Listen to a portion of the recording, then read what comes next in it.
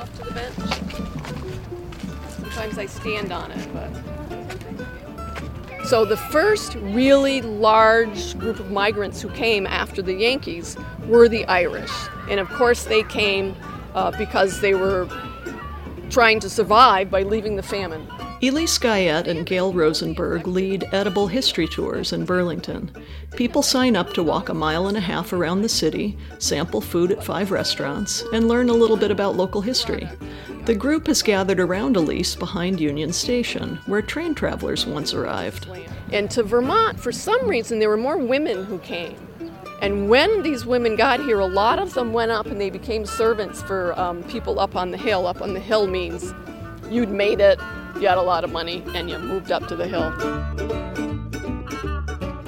We think that stories are remembered more, one, when they're stories and not just a listing of dates and what were considered the traditional heroes. And the other is the food. Foods really carry memories, and I think we all know that. And when you smell something familiar, it can carry you back to your childhood or where you grew up.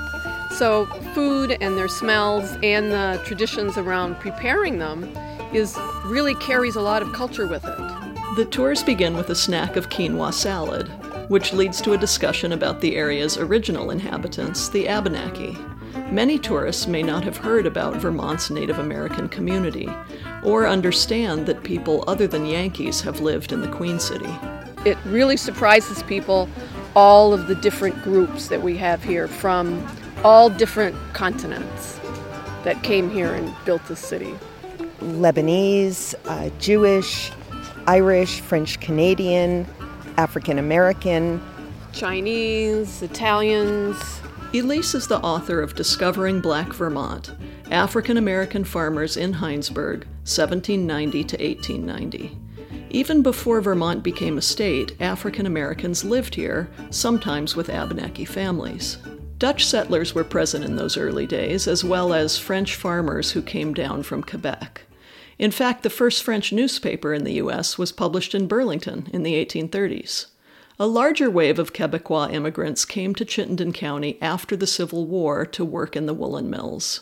They were called the Chinese of the East because it mirrored the huge migration of Chinese to the West Coast.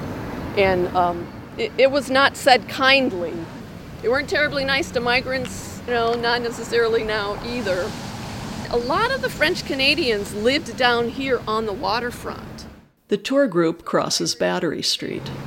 We call where we are right now the Semitic Block. No, nobody else does. This is just what we've decided to call it. There was a fruit and vegetable warehouse owned by a Jewish man from Lithuania. Down at the other end, there was a restaurant owned by a Syrian man from Damascus. And down at the corner was the fruit company owned by the Fayettes, who came from Beirut. So there were Christian, Muslim, Arab, all down here, working together as friends and colleagues. The plaque on the Statue of Liberty promises freedom for the tired and the poor. But there's also a practical reason why our country, and our state, should accept newcomers. Well, research has shown that people who migrate, they're generally pushed out of somewhere. There's some kind of a push out of where they are, and there's some kind of a pull to someplace else. But the people who do actually move are the ones who are the most courageous, the most enterprising. They're the kind of people that you want in your society because they're going to keep it complex and vibrant. This is Before Your Time, presented by the Vermont Historical Society and Vermont Humanities.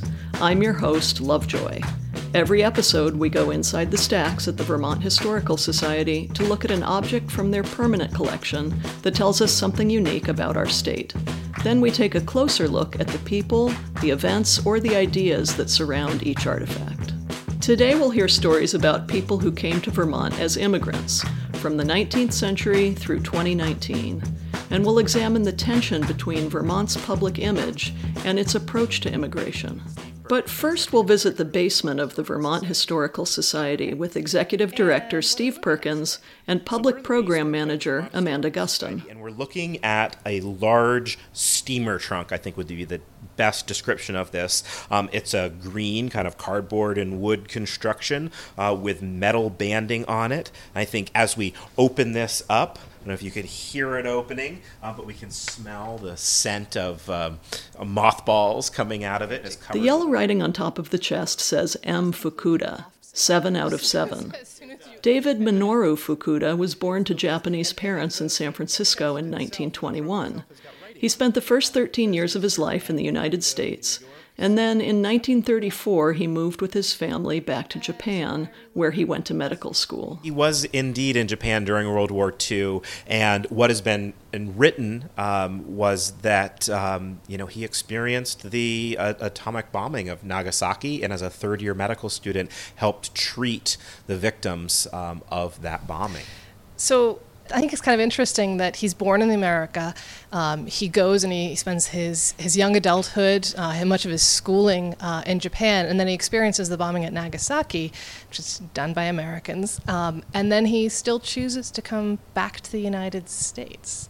There was a program in the 1950s that encouraged folks from other countries to participate in a residency program at the University College of Medicine, and he was an anesthesiological resident there and ended up staying in Vermont and serving as a doctor here for the rest of his career. Dr. Fukuda worked at the Barre City Hospital and then the Central Vermont Medical Center for the rest of his career, 30 years practicing medicine in Vermont.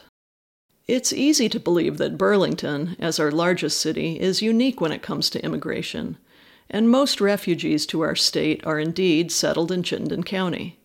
But other Vermont cities have a similar history of immigrants coming from all over the globe to join their communities, like Rutland, Brattleboro, and Barre. I think even in the 1950s, if you wanted to talk about the most culturally diverse areas of Vermont, Barre was right near the top. Barre was a very vibrant, immigrant-driven city. Still, few people of Japanese descent lived in Vermont at that time, so Dr. Fukuda and his wife, Mashiko Nakamura, were often asked to host visiting Japanese dignitaries by the state of Vermont, or by large corporations like National Life. We have a lot of objects in the Vermont Historical Society that represent the experiences of immigrants and of people of different cultures who lived here in Vermont and who built their lives here in Vermont. But often when we talk and we think about immigrant experiences, we think about the choice to make the journey in the first place. So I kind of love that we have this trunk to represent that moment. There's a before and an after, but there's always that decision to move. When you call your family in Mexico, they think you're in paradise because you're in America. They say, wow, you've really made it, and you've got so much money. But in reality, it's really hard here, and it's nothing like you imagined it would be back in Mexico. Everyone wants to come here with all these opportunities, but you struggle. You struggle a lot. This young woman from Mexico has asked to be called Guadalupe. In the opening pages of her comic book, we see her riding in a car after crossing the border to the United States. The driver says, "It's too dangerous to stop. You'll have to urinate in a bottle." In another panel of the book about her life, Guadalupe says, "People believe that crossing the border is the hardest part of the trip, but the worst part is finding a way to survive after you arrive."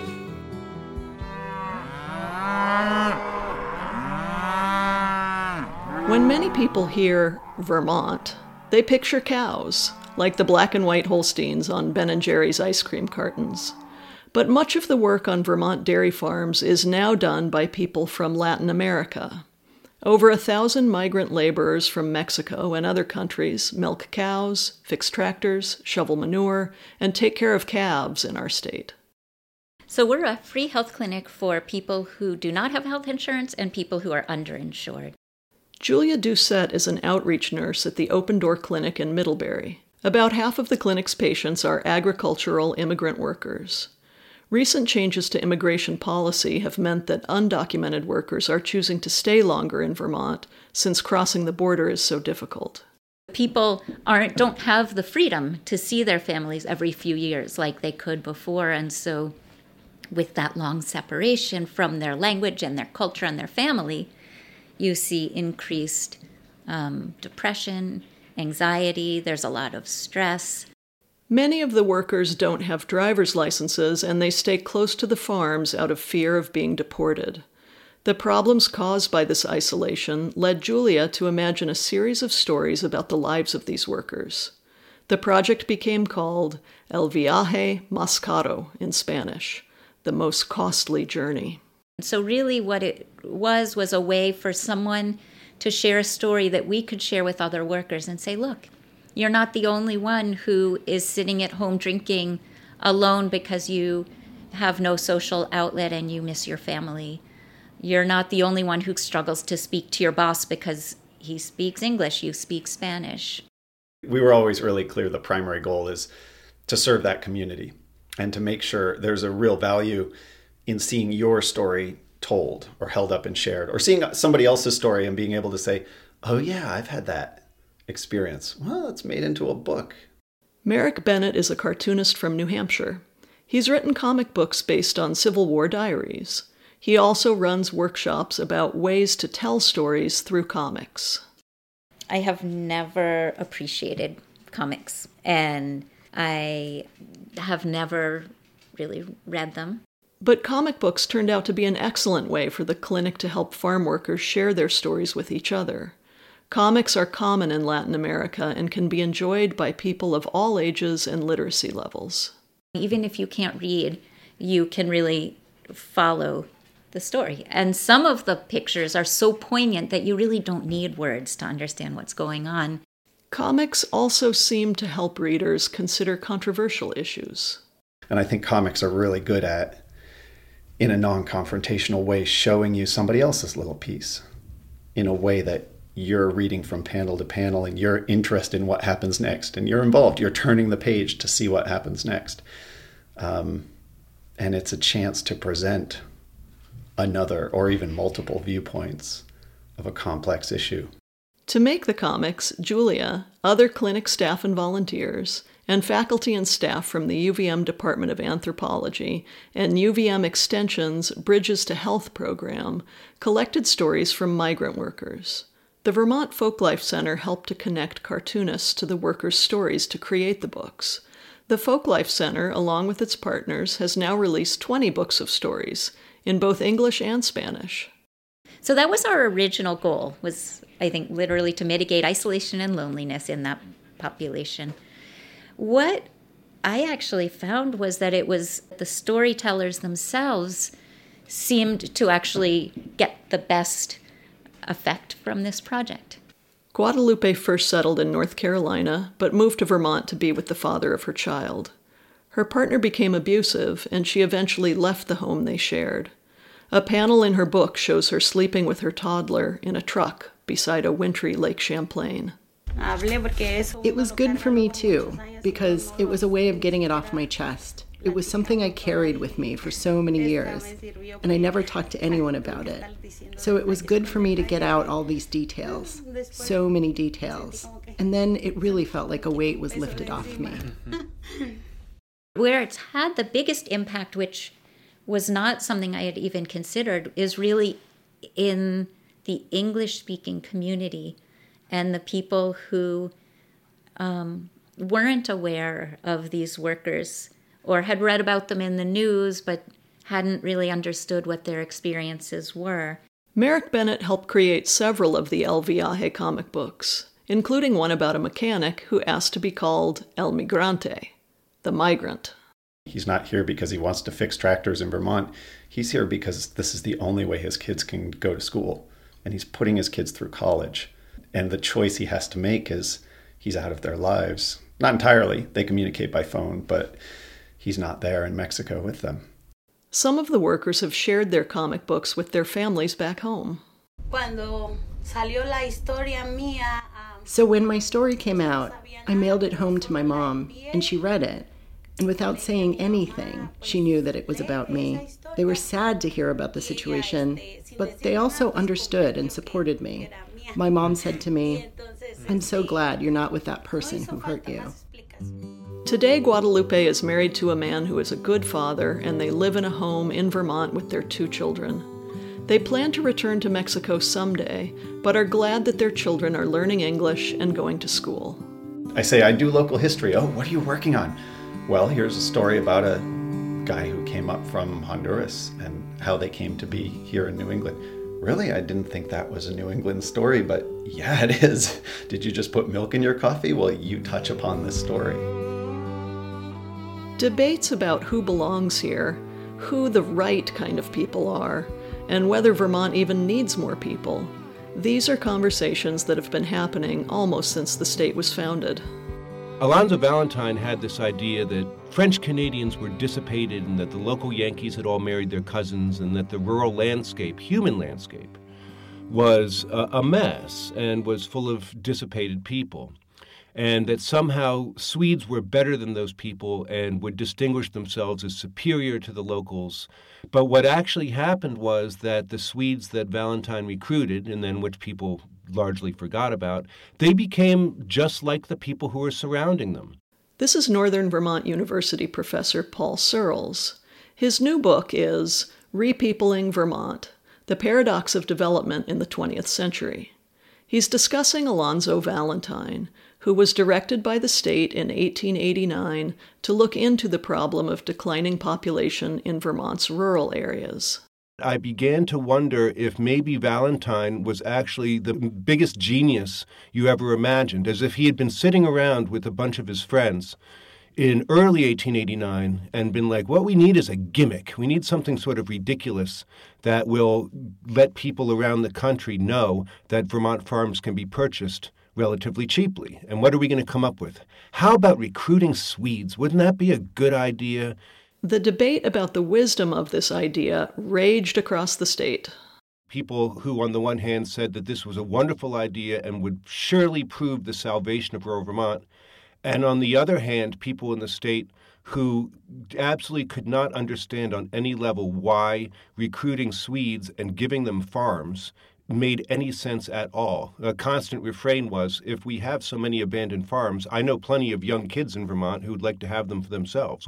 The strange thing about it is that as much as Valentine was talking about Vermont being full of abandoned farms, the 1880 census is the one that shows the largest number of farms at any time in Vermont's history.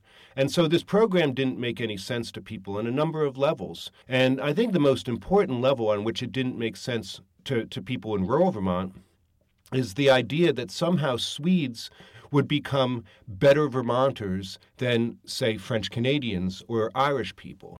The plan to bring people to Vermont from Sweden is not as random as it seems. The idea was, of course, that you could engineer the human landscape by pushing out the French Canadians and bringing in Swedes, because don't you know, Swedes are tall and have straight teeth and blonde hair, and most of all, they're Protestants. So therefore, they will surely become better Vermonters more quickly than French Canadians ever could. Valentine did get money from the state for his plan, and around 50 people from Sweden came to Vermont in the spring of 1890. They settled in 3 towns, Wilmington, Vershire, and Landgrove. Results were mixed. Some newspapers were saying the Swedes were very happy and very contented and charmed by the possibilities for acquiring farms and were very glad to have emigrated. Other reports said that the Swedes were very unhappy and that they were leaving and that they were miserable and in a state of poverty. The group in Vershire left almost immediately, but the communities in Wilmington and Landgrove stayed, without any further support from Valentine. In the fall of 1890, Valentine applied to the legislature to renew his position so he could continue his work.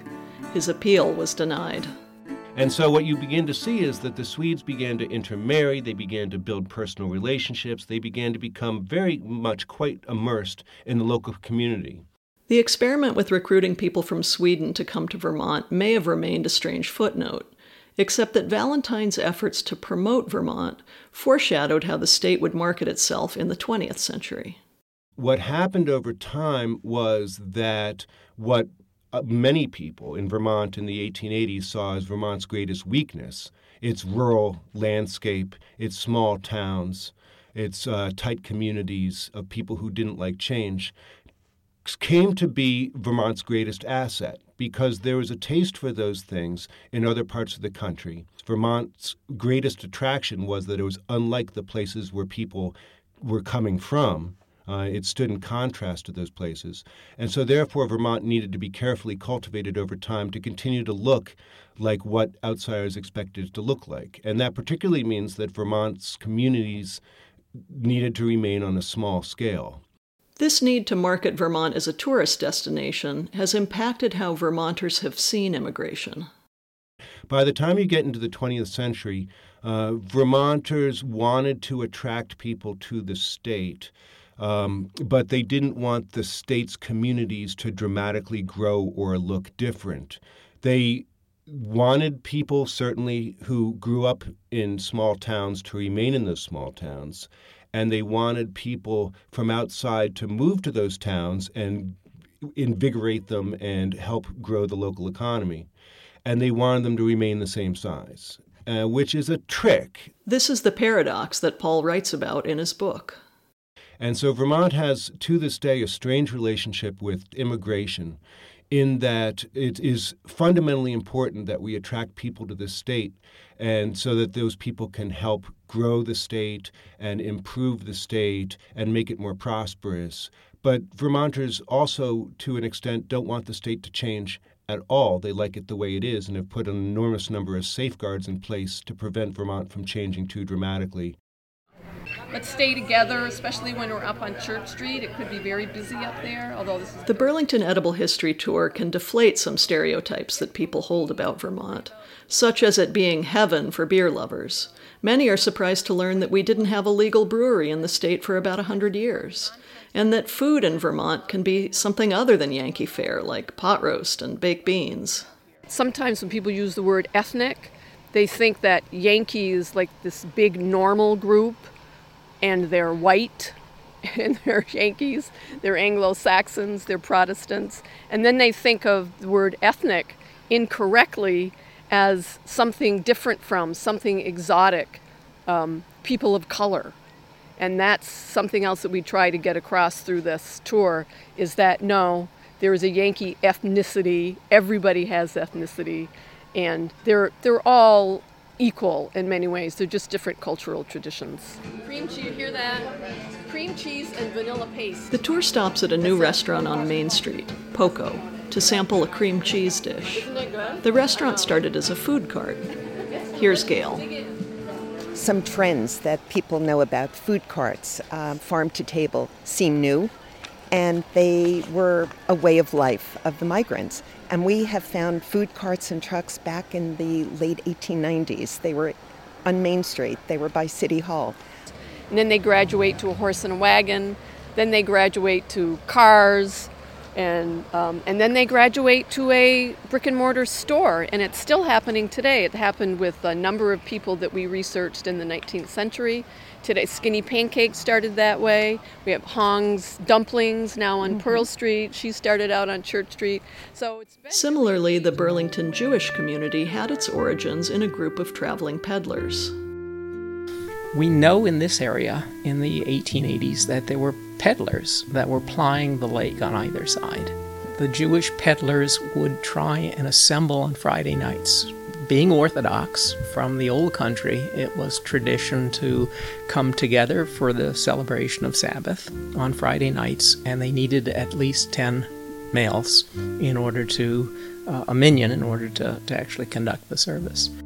Jeff Potash is a historian who's fascinated with how a community of Jewish immigrants maintained itself as a culturally distinct part of Burlington for almost 4 generations. A French-Canadian coffin maker, of all things, on North Winooski Avenue let them use his shop on Friday nights. And so it's no accident that the origins of the Burlington Little Jerusalem community situate itself in that little immigrant spot around North Winooski and Archibald Street. Jewish families soon followed. The new arrivals to Burlington were part of a huge migration of Eastern European Jews to this country. Many of these new Vermonters came from Lithuania, and they founded a synagogue in 1885. By 1900, there were nearly 1,000 Eastern European Jews living in what was called Little Jerusalem in Burlington. One of the key dimensions of a European shtetl, of a village, was that it produced the essential goods and services to maintain an Orthodox Jewish community, and that essentially meant it had to have a kosher butcher. They needed to slaughter animals in the kosher style. They needed to have kosher bakers, grocers. Subsequently, the idea of community and the idea of reconstructing or recreating a village was at the foundation of what they were imagining when they came to Burlington. Along with Aaron Goldberg, Jeff gathered oral histories with people from the area's Jewish community and researched how other Vermonters reacted to the new arrivals. In the 1880s, what's fascinating to me is that Vermonters have a very definite notion of what Jews are, even though they rarely see one. I was fascinated, for instance, I was looking at advertisements in the 1880s. We don't carry Jew goods. We don't practice Jew tricks. So they knew, in their minds that there was something about Jews that was different, that, was attached to traditional prejudices. Though the newcomers faced prejudice and exclusion, they were mostly accepted by their new neighbors. Within Burlington, when the Jews come in the 1880s and 90s, they're an oddity. They don't seem to suffer any persecution.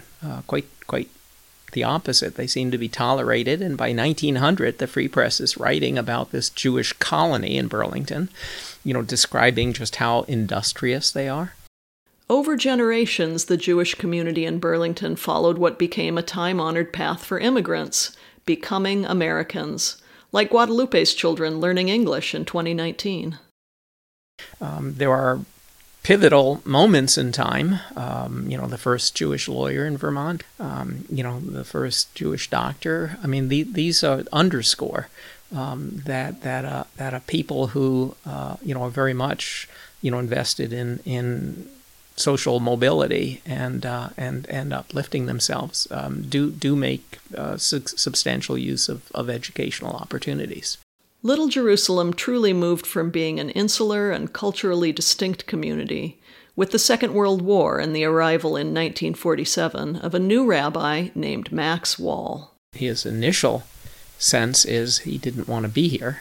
But given that he is planting the flag of what was then modern Judaism, conservative Judaism, he comes in 47 and ultimately, with extraordinary success, by 52 builds a massive new synagogue on the hill, on a piece of property that originally restricted Jews, and reaches out in a dramatic way to colleagues across the religious spectrum, becomes, best friends with Bishop Joyce and the Episcopal bishop, and just really launches, a sense of interfaith interaction, on a scale really which is transformative. It's a different era.